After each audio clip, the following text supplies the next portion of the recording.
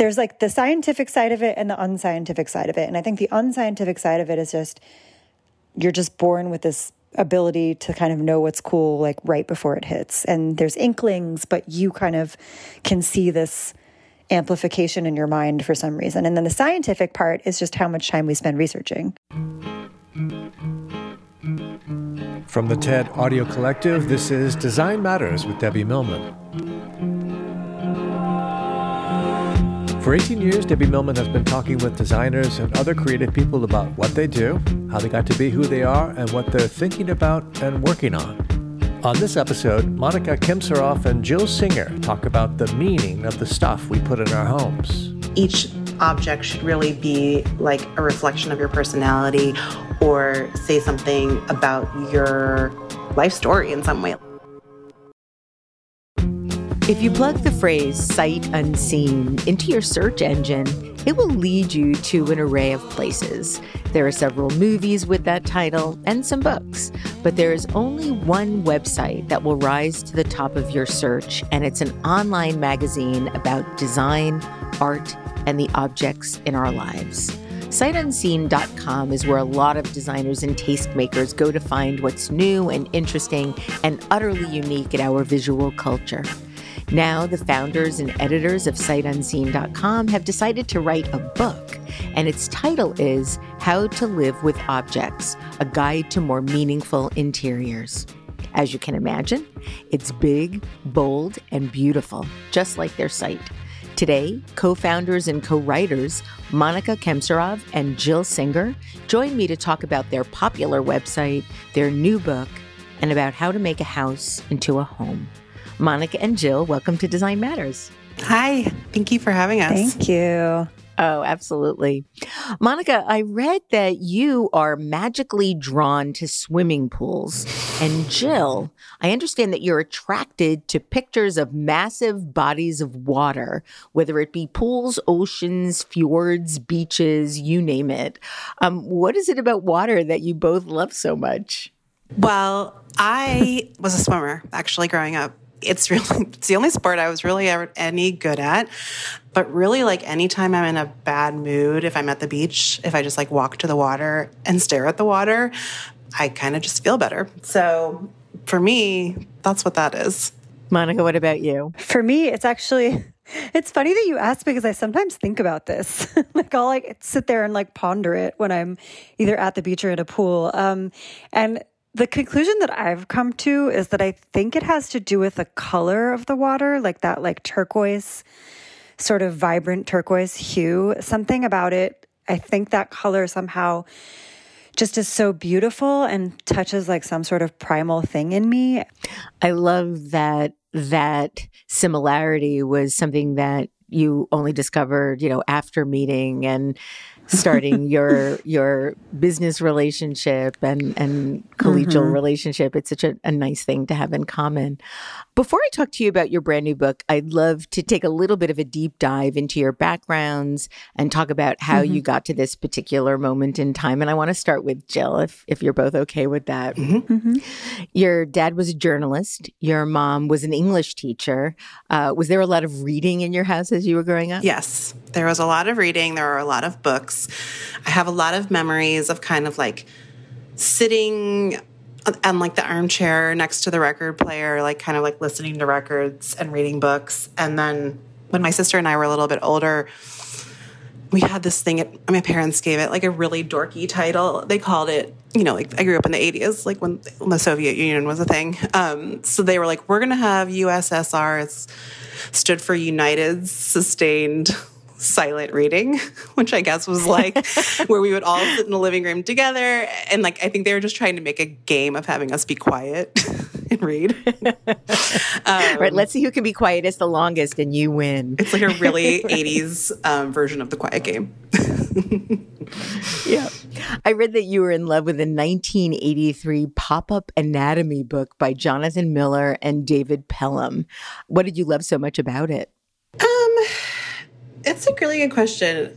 I am not like the most scientifically minded person, but I think I just really like knowing everything about certain things. I really like going deep, obviously, into like design and arts and stuff. I really like burrowing into like my music fandom. And this pop-up book just kind of like made you feel like you really like understood how the human body worked, even though like the pop-up things were like so rudimentary as to, in regards to how the body actually works. It made me feel kind of like powerful, like knowing all this about the human body. What were you imagining you wanted to do professionally at that point in your life? I kind of knew I wanted to be a journalist from a pretty young age. I think I just was following in my dad's footsteps to a certain extent, even though he was more of a reporter.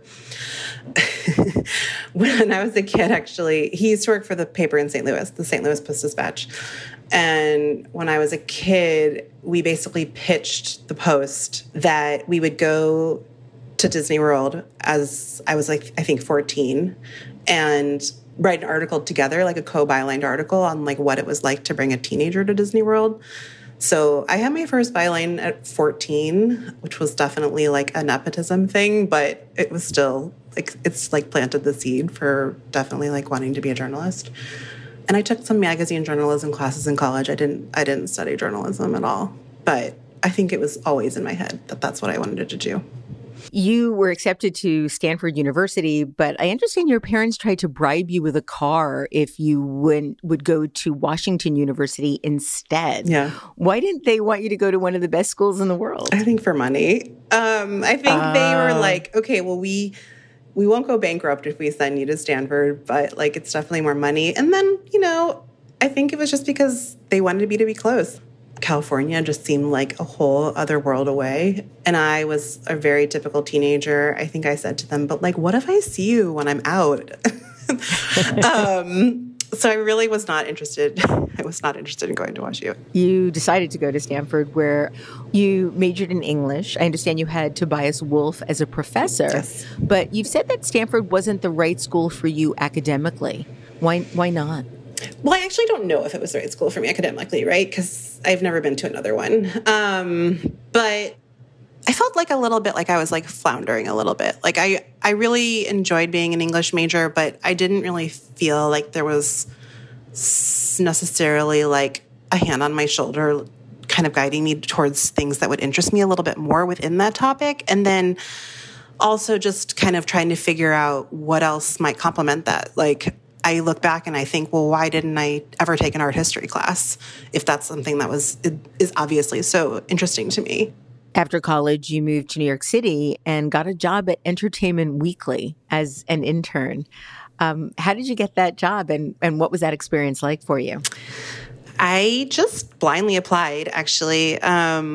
I only applied to one job in New York, and that was it. I think the rest I applied in California because that's where most of my friends were going to be. I applied to some movie studios in Los Angeles, and I applied to some magazines maybe there too. I don't even know if there were any there based at the time. I remember like all of my friends were staying in San Francisco, and they were all getting an apartment together, and I kind of had to decide like whether to like stick it out and see if I got this New York internship or just kind of abandon it. And I did stick it out, and I got this phone call that I got in the internship. I was like driving down the 101 and I like pulled over and I started crying.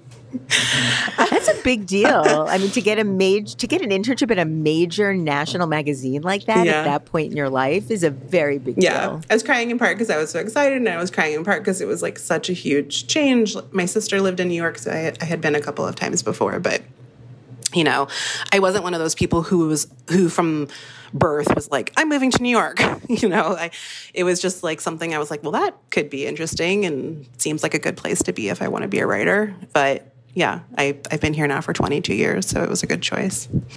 You ultimately didn't get a permanent job at Entertainment Weekly, so you temped for a while, and then you worked at a medical journal.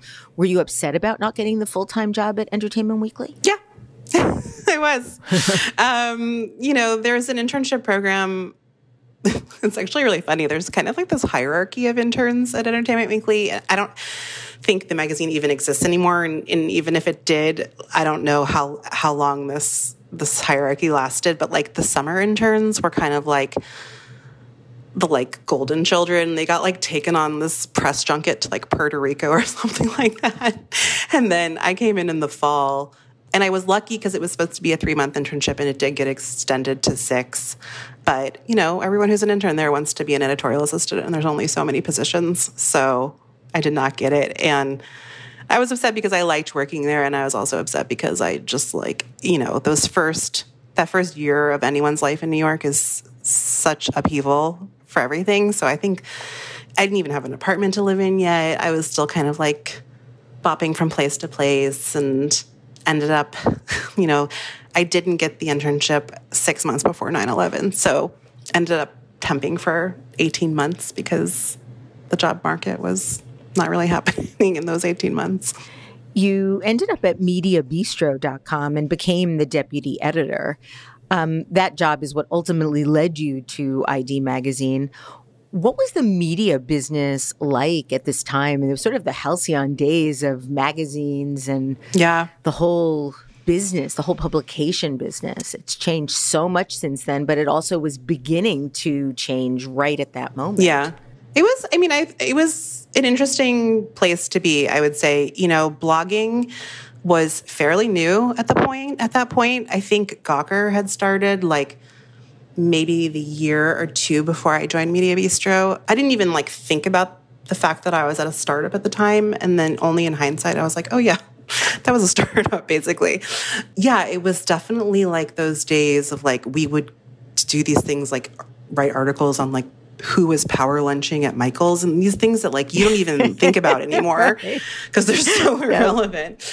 But yeah, everything was kind of wild, wild west. Like you didn't know what was happening, but magazines were still such a thing that there was like huge business apparently in trying to help people get published in them, which is basically what we did. And then at the same time, I was eventually looking for a job for myself, which I was able to do because of the job I had. So talk a little bit about how your job at Media Bistro led you to the opportunity at ID Magazine.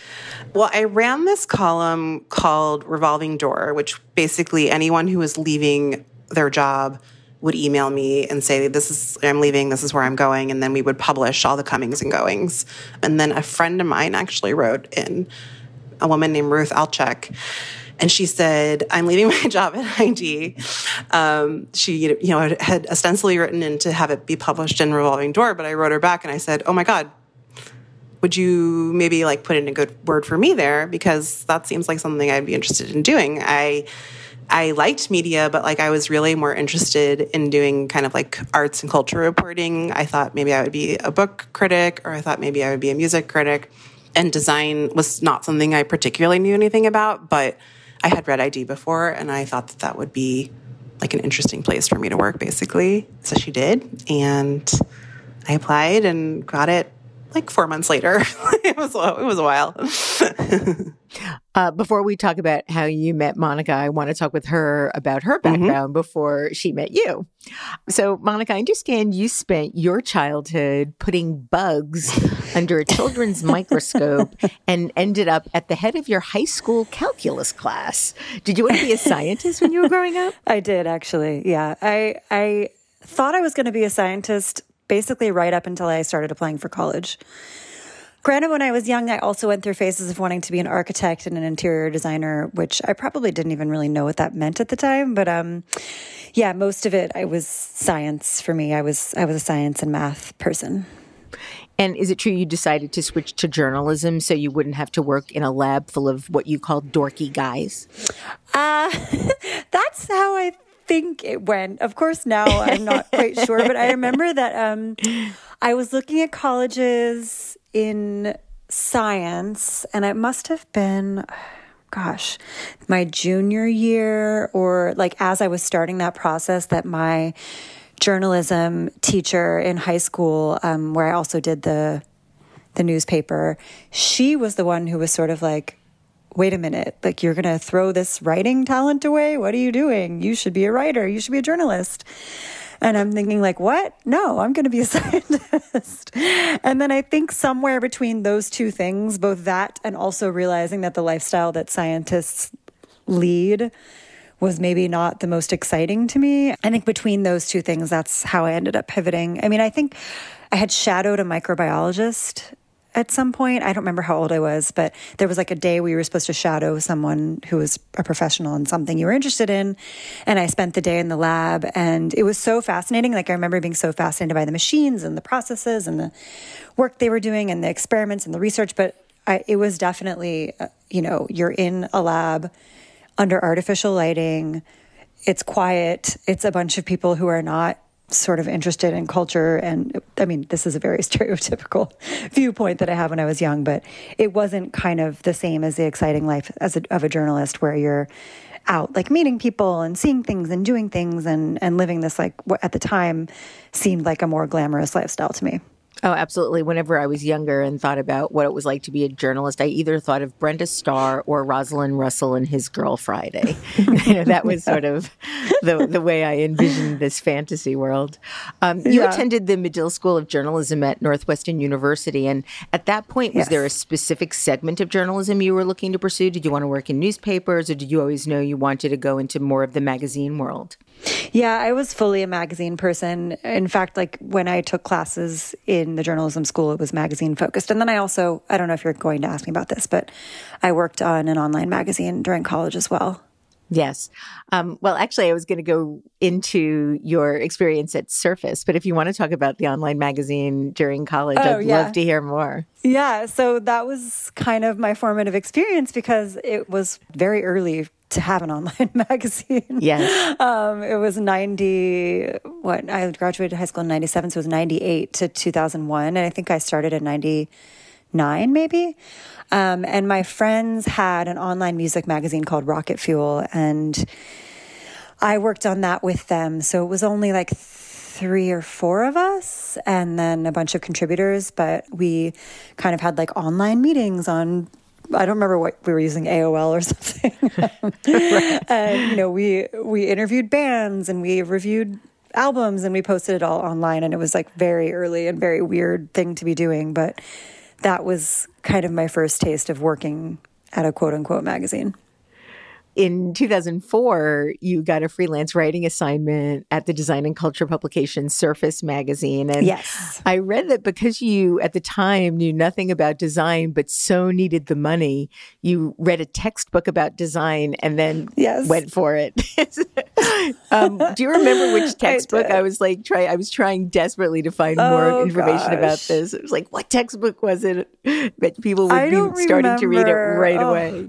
It was very dry, though. It was basically like, here's the history of the decorative arts, and I was just cramming, basically.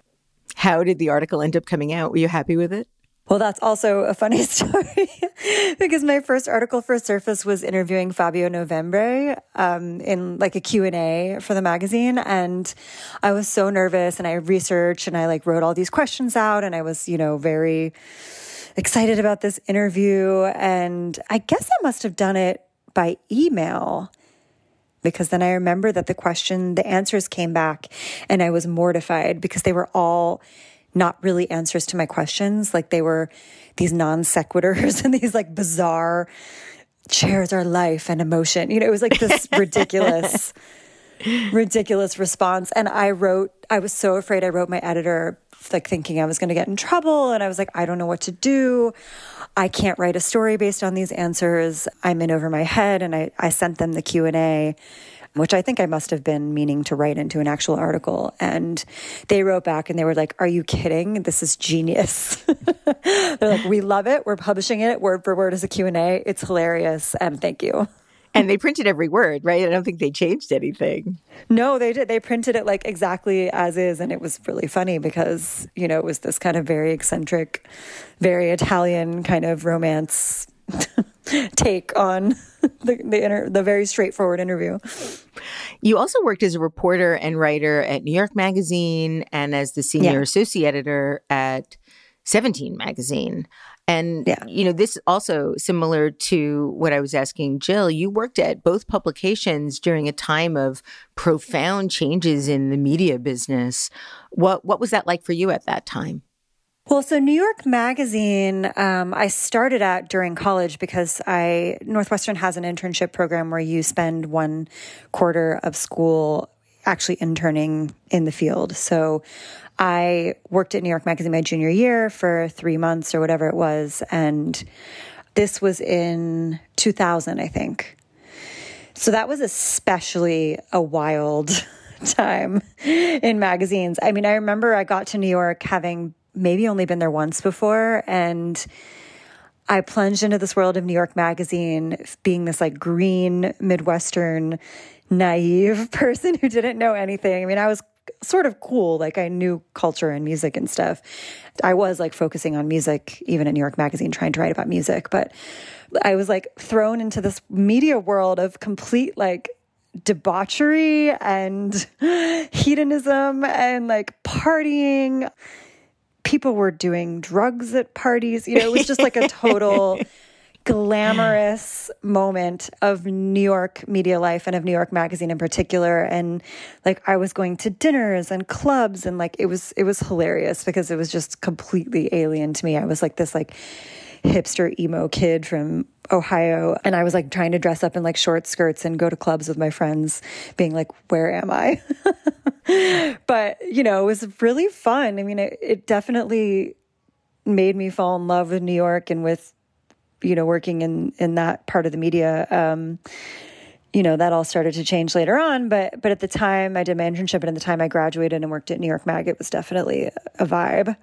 And when I ended up at 17, that was really just because I had been a fact checker at New York, and it was a little bit hard to go from fact checker to editor at the time. Like fact checkers usually were fact checkers because they had other jobs on the side, like they were a novelist or working on something else, and fact checking was just kind of like something they did for money. So I was like really committed to becoming a career editor, and 17 had a title that I wanted, and my boss there I really loved. So I met with her for the first interview and I was like, oh, you're amazing. I just want to work with you. So it was sort of weird that I ended up at 17, and in the end I really hated it, and it made me like hate teenagers forever. Yeah. Enough said. It was just completely nothing I was interested in. And teenagers, the ones who like wrote us letters and interacted with us, I just were like, oh, you're gross. Like, stop. Well, you both ended up quite serendipitously at ID Magazine in 2005. Do you remember your first meeting? What was that like? My first memory is just more of being in the office and you sitting at your desk. But it was a very small team. It was just Julie Lasky, Cliff Kwong, and me, and then Jill joined, and we had 2 art directors. So it was a very like intimate staff. So we all spent a lot of time together, and we all got along for the most part. I mean, it was really fun working there. Mm-hmm. It didn't feel like work. Yeah. I mean, that's one of the things about doing something that you love. It just feels like it's just life and not laborious at all.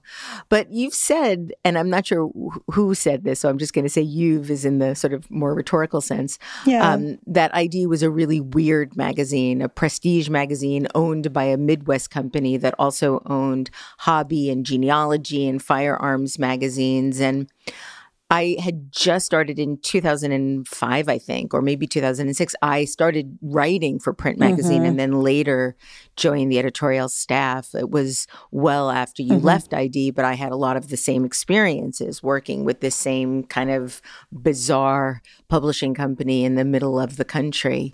How were you able to make it work as long as you did? You lasted a lot longer than I was able to. I think it was a blessing and a curse, their interaction. In some ways, they really didn't know what to do with us. And I was like, we're the New Yorker of F&W publications. That's right. We've won a National Magazine Award. And on the one hand, because they didn't know what to do with us, there was maybe like a little bit more freedom. I don't know. We did some crazy things. Like I convinced them to like let me go to the south of France to go to like design camp for a week so that I could like cover this design studio. But then on the other hand, I just like remember always like wrangling for budgets, and like because they didn't understand what we did, they didn't understand like why the cost cutting measures that they were like applying to other magazines wouldn't apply to us. And it was a mess in many ways. But it was like a fun mess for a while. Well, it was a great team. I mean, look at what you've all done, Cliff and Julie. I mean, it's just extraordinary, the careers you've had. Yeah. You worked there for 4 years with this teeny tiny staff. You produced a stunning magazine month after month with very, very few resources. And as somebody that was working on print magazine, again, more on the sidelines as a writer than a staff member, but then later as a staff member, I was privy to a lot of the cost cutting. And you both left together 7 months before the magazine actually folded. Why did you leave at the time that you did? Well, Julie left before us. So it all was precipitated by Julie leaving, because what happened was that the magazine passed into new hands. We had 2 guys who were kind of running it at that point. Julie did not, I mean, I don't want to put words in her mouth, but she was not happy working under those circumstances, and she left first. So once she left us, we had lost our buffer to the heads of the magazine. And I think that was really difficult for us because Julie was always the one managing the relationship with them, and it was very strained and, yeah, like I think contentious even at points. So once she left and it was just us, you know, we were so committed to the magazine, even though it was difficult working with the people in charge, that we did push to them a vision of us taking over. So we were, the 2 of us, saying, hey, like, here's what we're going to do. We're going to relaunch the website. We're going to completely re-envision it. We're going to breathe new life into the magazine, put us in charge. We'll co-run it essentially and give us a big raise, because we were being paid like peanuts. So we like came to them with this plan, but at the same time, our relationship with them was kind of souring, and they kept us kind of in limbo for so long, like letting us run the magazine without giving us raises and without telling us, yes, here's your promotion, that we started getting really frustrated, and we sort of felt that something was going on. So we actually went out and got another job offer. The 2 of us, which was insane. Like another magazine offered both of us a job together. Incredible. Yeah. And when we went back to them saying, that's balls. I love this. And we went back to them saying, hey, look, we have a job offer, both of us, and, you know, we really need you guys to make a decision. We've had interviews with you. We've been working here for 3 years, 4 years. It's now or never. They're like, okay, like, don't take the job. We're committed to you. So in good faith, we're going to give you, like, you know, I think it was like a pittance of a raise, and let's just like get through the next issue of the magazine. And so we turned down the job offer. And all the while we're hearing warnings from the publisher, who's like secretly whispering in our ear that the people who run the magazine are, what did they say, that we were being too aggressive or something? We were being too aggressive, yeah. It was something insanely sexist and horrible. And he was hearing them sort of talk trash about us. And then we actually closed the issue, and the day after we were fired. I remember when the word came out that you both were fired, and the shockwaves through the design industry and the magazine industry. I don't know how many people knew that you'd turned down this other opportunity, but because of the Herculean role that you had in resurrecting that magazine was just unthinkable that happened. And ultimately, when the magazine closed, it was actually the first time and only time in my life that I ever went to a funeral for a magazine. Yeah. It was sad. Where we all cried and commiserated and sort of pulled our hair out because we couldn't believe that this magazine that had really influenced so much thinking about design between the 2 of you, Cliff and Julie, it was just unthinkable. Yeah, I didn't actually even go to the wake because I was so angry. I was so angry that they had like run this 54-year-old property into the ground, and I was so angry at the way we had been treated, and I was just like, I can't do it. You started your business together the day after you left. Yeah. You already had tickets to go to the Milan Furniture Fair.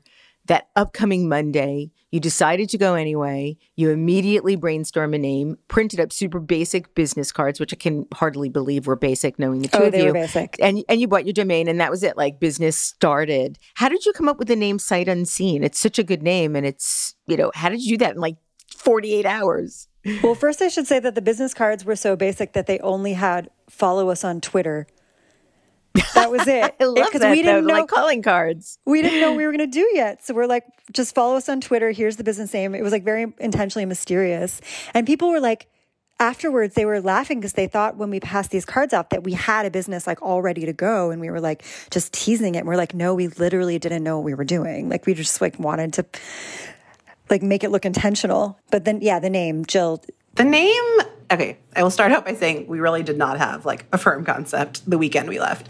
But we had a big lunch after we left.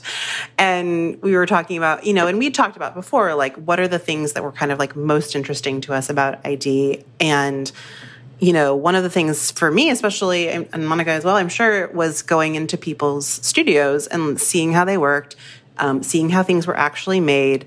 That was how I got my design education. And I loved translating that for readers. And I think that's partly why ID was successful under us, is because we were good at like translating that kind of stuff for just like anyone. For, like obviously ID had like a very industry specific audience, but there were people who read it who didn't have any connection to design. So we wanted to like, quote unquote, pull back the curtain on design.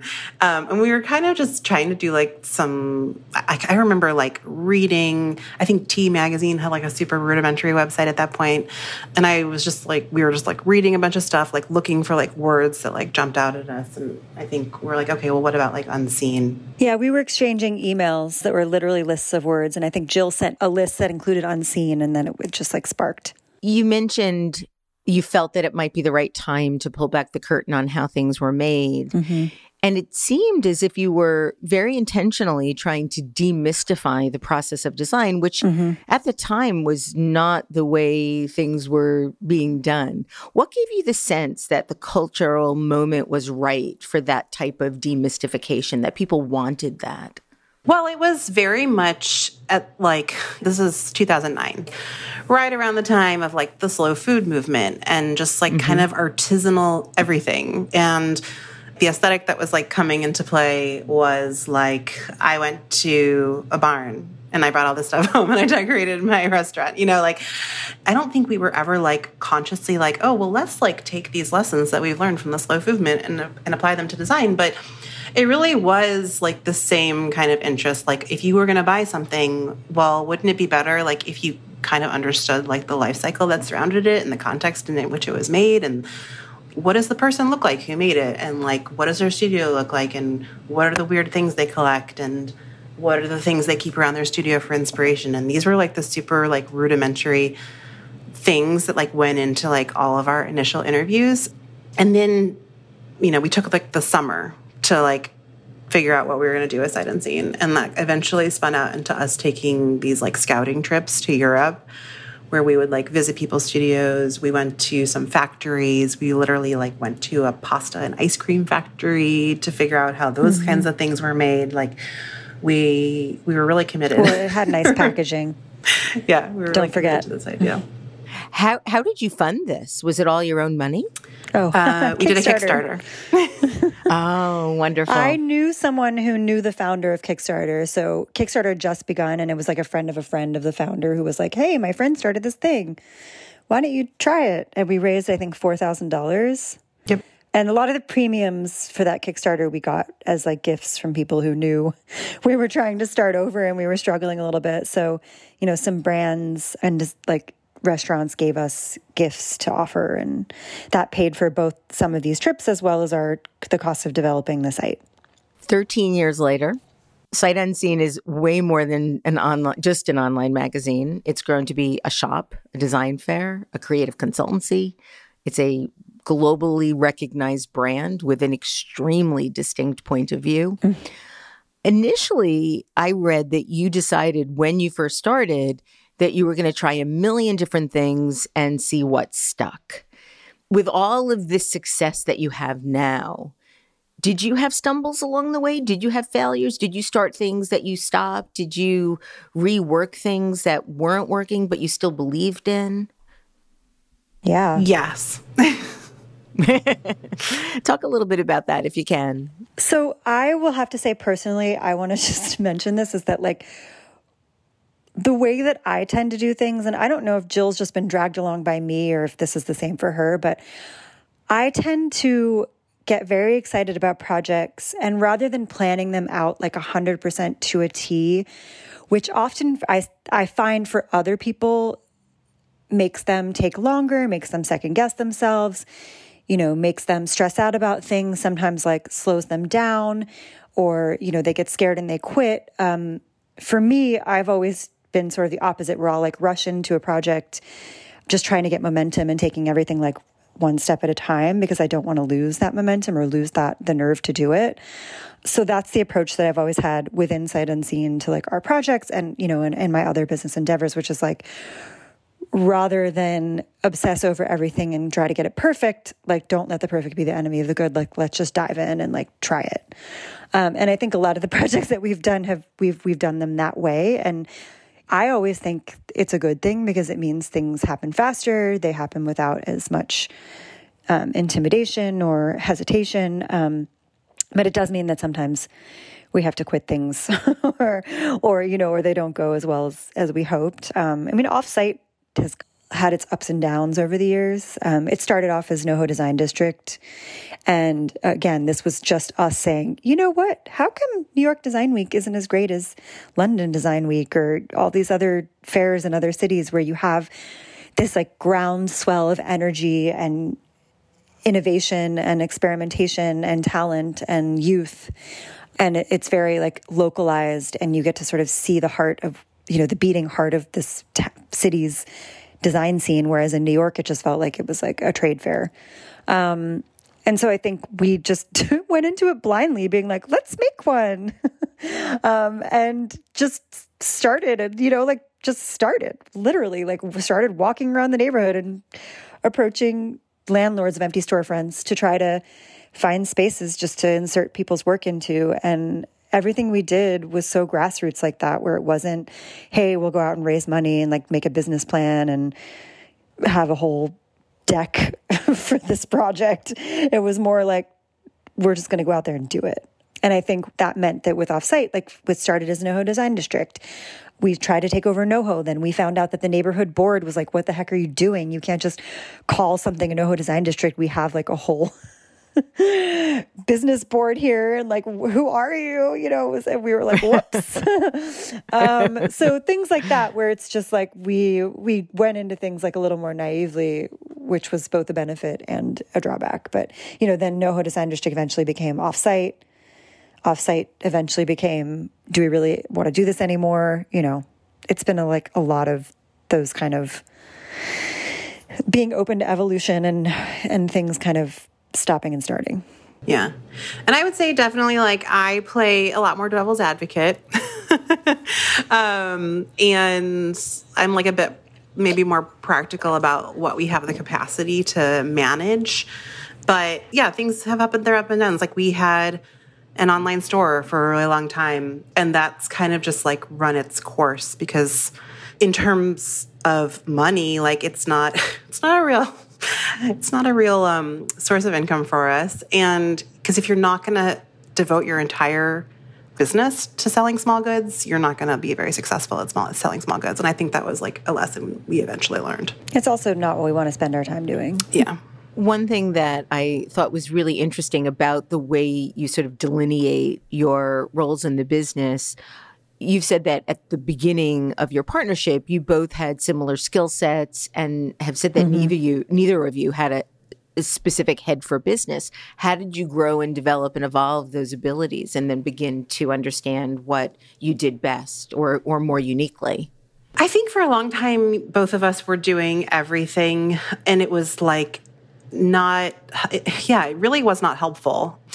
It was also that because when we were starting out, it still is just the two of us, but we have a team of like freelance writers and stuff like that now. But at the beginning, we really were writing every single article, and we were like kind of committed to like the kind of long form journalism that we had come from in print.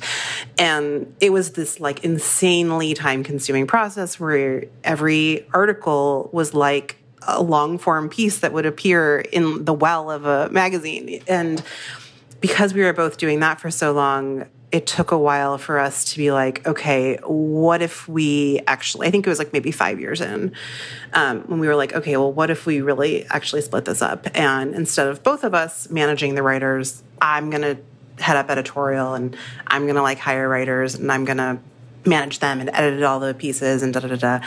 And Monica was more interested than I was, I think, in taking on some of the more business-related aspects, like the publishing side of like finding the money, building partnerships, building brand collaborations, like that kind of thing. And it's important to say that we didn't make any money for 5 years, so it didn't become an issue until 5 years in. So that was when we started having more interaction with brands and partners, and it just was a natural thing. Also, we were stepping on each other's toes a lot. It was just too crazy. We needed to get out of each other's hair in order to like preserve the relationship. So I think it was a moment of like, okay, you know, if I don't have to split this with you and babysit you on this, then you don't have to babysit me on that. And we're just doing our own thing a little bit more. So yeah, that's when the money came, I started taking care of it. You seem to have a knack for understanding trends, how they form, how they splinter, how they die, how they define us. How do you keep your finger on the sort of pulse of the cultural zeitgeist in the way that you do? Well, I think part of it's just innate, because I think I've been doing that since I was like a teenager. In some ways, you just either have the skill or you don't, because I think what happens for me is that something will come on my radar and it'll feel completely intuitive, but I'll be like, oh, that's going to be huge. I don't know why I said that. You know what I mean? Like I saw it. I think I posted an Instagram post in like 2014 where I was like looking down at my feet and there was a terrazzo floor. And I was like, calling it terrazzo is like the next big trend, you know, and like, obviously I had seen it around. So it's not that I was the first one to like see terrazzo, like, you know, there was something happening, but I think it's some sort of innate skill. Well, you're the first one to sort of name it in that moment. You were. Well, yeah, I don't know if I was, but the point is that like, I think it's a special innate skill to kind of be able to pick up on something, feel why it's right, just in your bones, because of whatever came before or whatever is happening at the moment. And then for some reason, it like sets off your spidey sense. And there's like the scientific side of it and the unscientific side of it. And I think the unscientific side of it is just, you're just born with this ability to kind of know what's cool, like right before it hits. And there's inklings, but you kind of can see this amplification in your mind for some reason. And then the scientific part is just how much time we spend researching and being aware and like looking. I have one more question about your site, and then I want to talk about your book, your beautiful book. One thing that I was really struck by when I was doing my research on your history was something that you said about how picky you are, and how if you were less picky, you would probably make a lot more money. And you said this, there's such an immediate feedback online, and it almost always becomes oppressive in a way, because you see that the kitschiest, cheesiest stuff often gets the most likes and goes the most viral. And then you're like sort of caught in this dilemma. How do we play to that and publish stuff that we don't necessarily feel passionate about because we know it will get numbers? Or do we stick to our instincts and try to keep our standards really high? And I can say you have both kept your standards really high. It's a big temptation, you know, as I look through the analytics of the things that I work on, to want to repeat doing the things that do really well when you know deep inside that that's compromising your editorial integrity. And you haven't done that. How have you been able to manage that tension?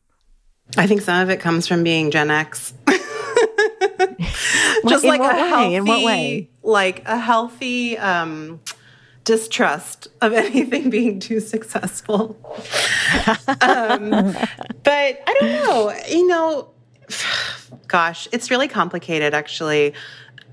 I think for both of us, it's like this wouldn't be worth doing if it was just this like basic kind of like basic thing where like it didn't feel special and didn't mean something to people, and it wouldn't mean something to people if it was more generic, and especially because it wasn't particularly financially successful for a long time.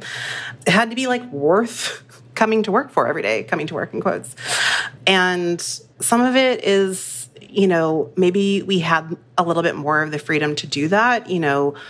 Monica has another business and she does some freelancing. So this isn't like necessarily like the only way both of us make money. Part of it was just like this refusal to like be an entrepreneur if it wasn't like on our own terms.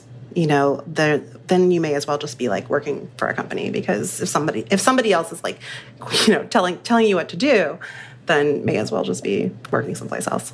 I mean, I would say that I think from the minute we started Sight Unseen in 2009, we said that this was going to be, basically we had been so frustrated in our jobs at ID and in the circumstances at ID and what happened at ID that we almost went into Sight Unseen in this rebellious moment of like, okay, if we're going to do our own thing, then we're really going to do our own thing, and like, screw the man, like we're going to literally be the most self-indulgent editors, we could possibly be, and really just publish what we like, what we're interested in, and we're not going to listen to anyone. And I think that was the spirit that we went into doing it. And I think that that's persisted, and that's kind of been part of why we have resisted the temptation to go into like, basically watering down the content to the degree that it'll be more mainstream, that we'll get more likes or we'll get more traffic. Those have all been things that we considered doing, and it just didn't seem right to our mission statement, which is just to have this be about our curation and our point of view and what we love, and what we deem to be good. And in a way, we've like never purported to be anything else. You know what I mean? Like, we'll be totally honest. Like when we do our hot list, our American Design hot list, it's like, it's completely subjective. It's just what we think is good. And that's what it is, Well, that curatorial eye is very evident in your beautiful new book, How to Live with Objects, A Guide to More Meaningful Interiors. And you start the book with a question I'd like to ask you, which is, what is it that defines a home? Well, we argue. Is it the curtains? We argue. Is it the window treatments? Basically, the central argument of the book is you don't have to hire a professional interior designer. You don't have to have a decorator. You don't have to have a ton of money. You don't have to like follow all these rules that have come down from shelter magazines or design books in the past about like how to, quote unquote, make your house a home.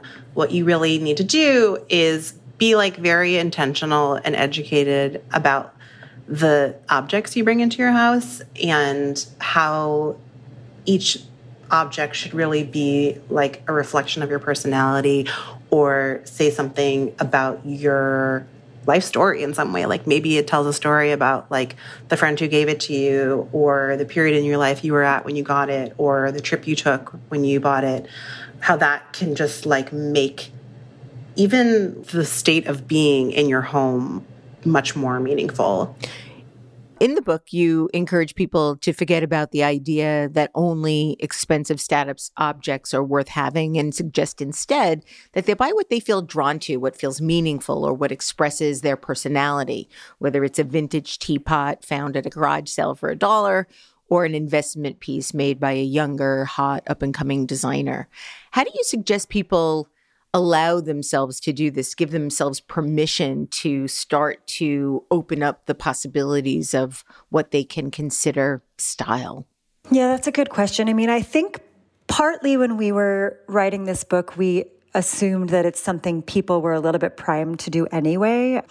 I think most people have had the experience of going to a sale or a garage sale or, a thrift store or whatever it may be, and finding themselves drawn to something. I think it was more the idea of having them shift their mindset a little bit into thinking that what the priorities are for decorating your home or making a home might be a little bit different from what they were taught. So I don't think anyone would feel alien to the idea of bringing in an interesting object. I think it's more like giving them the thought that, you should celebrate this. Like this should be it. Like you should do more of it, and you should be shopping all the time and looking all the time and like paying attention to or developing your own taste in that way rather than constantly having to rely on outside people to tell you what's good or tell you what is worthy of being in your home. So I think it's more not sort of a change in people's behavior, but more a change in mindset to feel like, yeah, I am going to give myself permission to be the driver of my own style and my own space. And that's kind of where the book is meant to come in, to kind of give them another view on how things can be done and encourage them to spend more time thinking about shopping or looking and collecting in a way that maybe they didn't really understand was valid. Yeah. I mean, one thing that I came away from the book feeling, and it sort of builds a little bit on what I learned from Marie Kondo, does this spark joy? Yeah. And yes, I do ask myself that question now with nearly everything that I acquire. But what I think I learned from your book was, how do I curate a collection of things that are amplified by joy together in a way that I hadn't thought about before? How do I create this sort of sense of singularity in a collection, or even just in my home, on my bedroom night table? What do I want to put there? How do I want it to make me feel collectively, not just individually? Yeah. Which is something I hadn't really thought about as much before. Yeah. And it's funny, we really actually don't address that idea in the book of like throwing your stuff away. Yeah. And thank you. Because I feel like you're going to be able to make it work. Bring more pieces in that maybe are the result of this kind of like switch in your mindset. Marie Kondo's a bit of a mindfuck sometimes. Yeah, I mean, it's not about waste and throwing things away. Actually, I think you're encouraging readers to acquire things slowly, more serendipitously, so that they never are in a position where they're staring at this sort of mountain of choice and things. Yeah. And so in that vein, are there any best practices that you can share, or one or two, on how to choose things if you find you like a lot of things? Because I tend to like a lot of things. Are there questions that people should ask themselves when confronted with this sort of plethora of choice? Well, so first of all, a good thing to do to ask yourself if you're wavering on a piece, or, you're worried that you don't have space for it, is I always ask myself, can I just take a photo of this and like post it? And will that scratch the same itch? You know what I mean? Is it that I really need to have this? Or is it that I just want to affirm the fact that I found it interesting and like want people to know that, that I like had this moment with my eye, that I'm proud of. So I think taking a picture is always the first question. And then it's like, okay, if a picture is not going to be enough, if I really need to have this, one of the interview subjects in our book, Linda and John Myers from Maine, they do a company called Wary Myers, where they make like candles and soaps, but they're also like major collectors and estate sailors and garage sailors.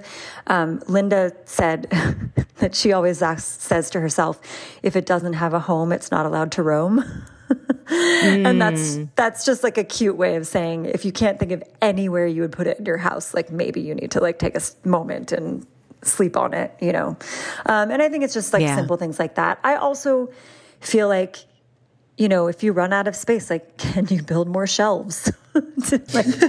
Personally, as an object lover, I'm like, well, maybe I just need more shelf space. Like, there's nothing wrong with that. If you want to display more things and keep collecting, like, if you can find a way to do it in your home where it's organized and you're not being cluttered out of your own space, then why not? Just make yourself happy. Like, I feel like I don't think people need to like overthink it so much, And also, we talk in the book about how you should build your home slowly.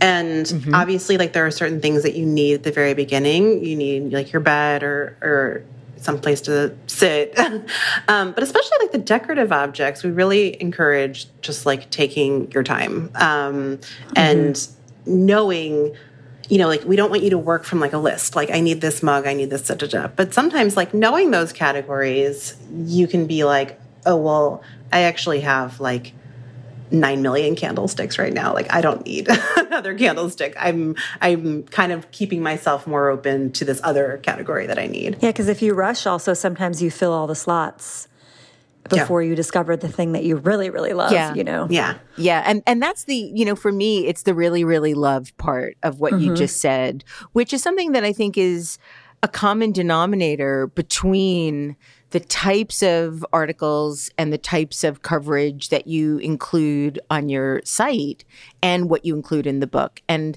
I was talking to somebody yesterday about your editorial choices and how it feels like you only write about what you love. Yeah. And that sort of criteria feels like it is extended now into the book as well. Yeah.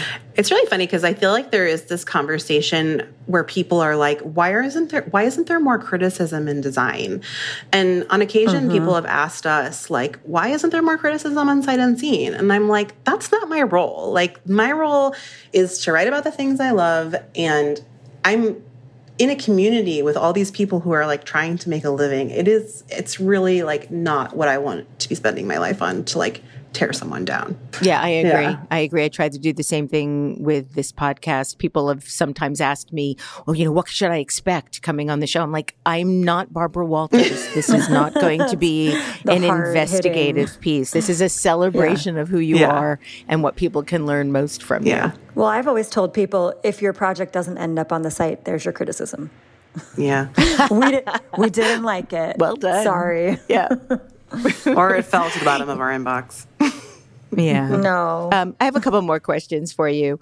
You extend a popular category of the Sight Unseen website into the book, the At Home With section. Yeah. How did you find and then get so much access to so many remarkable homes? Who were your friends? Oh, dear. Well, with some difficulty, because we wrote this It was hard. basically last year, like kind of like it was still pandemic times. And we really did like email everyone we knew. We emailed people saying, do you have a house? Can you send us scouting shots? Do you have a friend who has a cool house? Can they send us scouting shots? We looked through design publications to see like who else had been shot, where like maybe we could, do the same home, but like with our own spin on it. It was like a gargantuan research task. But we do have very cool friends, so that is helpful. Some of the homes we already kind of knew we wanted to feature. Suwu is a friend of ours who lives in Mexico City. Her house has popped up like a couple of times, and her whole ethos is like so in line with the idea of the book. We like knew we wanted to include her. She's an object obsessed person. She's totally obsessed with objects. Like she'll find like a tiny stone or like a hunk of metal, and all of a sudden it's like this thing of wonder, and that's sort of the spirit of the book. But yeah, I think it was hard to find homes too, because we were looking for something extremely specific.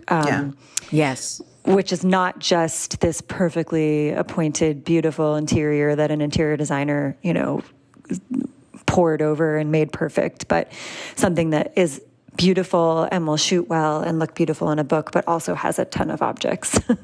And honestly, that's exactly what we look for the At Home With on Sight Unseen. And what we've always looked for is this moment of like, you walk into a space and you're like, ooh, what's that? What's that? What's that? What's that? That's so cool. Like that's sort of always been the vibe with our house tours on the site. And we've always, before we shot someone's home, we've told them like, you don't have to clean up. It doesn't have to be perfect. It doesn't matter. Like, we're just there to see your possessions. We're just there to see like what cool stuff you have, relax. It's like, that's really all we're looking for. So it's definitely a through line from what we've been doing, for the past 10 years. And that's, I think, what is so special about the book, the humanness that is expressed on really every page of the book. I have one last question for you both, and then I have a final question for Monica. Okay. Here's the question for you both.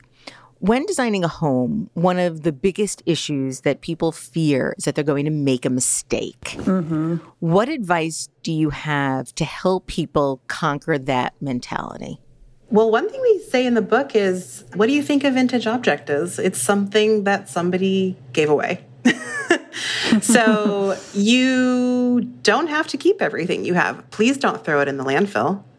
But you can maybe give it to a friend who could use it more, or whose taste it fits better, or you can use one of these kind of like secondary market sites, or even Craigslist or Facebook Marketplace. Or just put it out on the curb. Somebody's going to take it. Free cycle it. Yeah. Yeah. I feel like worrying about making a mistake is silly because how do you know if you're going to make a mistake? How do you know if you made a mistake? It's so vague and subjective. It's just like if, in the book, the whole thing about the book is following your instincts and like following what you love and just trying to connect with something. And that is a process, it's something that you'll learn to do better over time to figure out what you like. Like maybe you think you're obsessed with something one day and then a week later you're like, oh my God, why did I buy that? I don't like it at all, and that's fine. Like that is definitely not something to worry about. Like, it's a process. It's all part of the same process. And it's the idea of making a mistake in a home is so weird. Like who's saying you made a mistake? Is it you? Can't you fix it? What's the worst thing that happens? Like, okay, you post it on social media and somebody's like, ooh, what's that? I mean, like, it's just like, there's really like no real consequence. So that's kind of what's funny too. And then at the end of the day, like you should be trying to buy things for forever, but like your taste is going to change. Like you can't help it. Doing what I said before, like making sure that it kind of like stays in the market is helpful. But yeah, it's kind of no fun if everything is exactly the same in your house forever. You do want to like move stuff around in your own house and give it to friends and bring other things in, and that's what makes it like very like fun and meaningful. Yeah, if it's like a living thing, if it changes and evolves, and nothing has to stay the same. And obviously, like if you're buying a sofa, you will worry about making a mistake if you're spending $4,000. But hey, just do some research. Yeah. Monica, I have one last question. Okay. Many years ago, I read that you were toying with the idea of teaming up with an interior designer friend to curate and style something you wanted to call the ugly dollhouse, wherein you purchased hideous dollhouse furniture from around the web and turned it into a kind of pint-sized house of design horrors. Did you ever do it? And if so, where can we see it? So I've had a lot of crazy ideas over the years because I'm like a kind of a sort of crazy idea factory as a person in general. So I never did it, not for any specific reason. I think just the opportunity never came up. But I think someone did a dollhouse since then and I got really upset. But what they did was they had designers create dollhouse furniture, I believe, which I still felt was like some sort of a encroachment on that idea. But anyways, I just became obsessed with miniatures a long time ago, and this was just a wacky notion. And I also had an idea about, which I haven't done, about doing ugly comfort furniture, like reinventing the comfort furniture of our youth. Yes. Like doing a show, and ugly this was a long chairs. time ago too. Yeah, like doing like the Papazon, the husband, the beanbag chair, the lazy boy. And funny enough, I never did it, but along the way, there have been examples of those things that have come out like individually from designers, which I always think is funny because I'm like, Ash, that should have been my show. Well, further proof that nothing's really a mistake. Right. No, gosh, no. Monica Khemsurov and Jill Singer, thank you so much for making so much work that matters. And thank you for joining me today on Design Matters. Thank you so much. This was fun. Thank you for the conversation. It was really fun. Monica Khemsurov and Jill Singer are the editors of the website siteunseen.com and the authors of the stunning new book, How to Live with Objects, A Guide to More Meaningful Interiors. This is the 18th year we've been podcasting Design Matters, and I'd like to thank you for listening. And remember, we can talk about making a difference, we can make a difference, or we can do both. I'm Debbie Millman, and I look forward to talking with you again soon. Design Matters is produced for the TED Audio Collective by Curtis Fox Productions. The interviews are usually recorded at the Masters in Branding program at the School of Visual Arts in New York City, the first and longest-running branding program in the world. The editor-in-chief of Design Matters Media is Emily Wyman.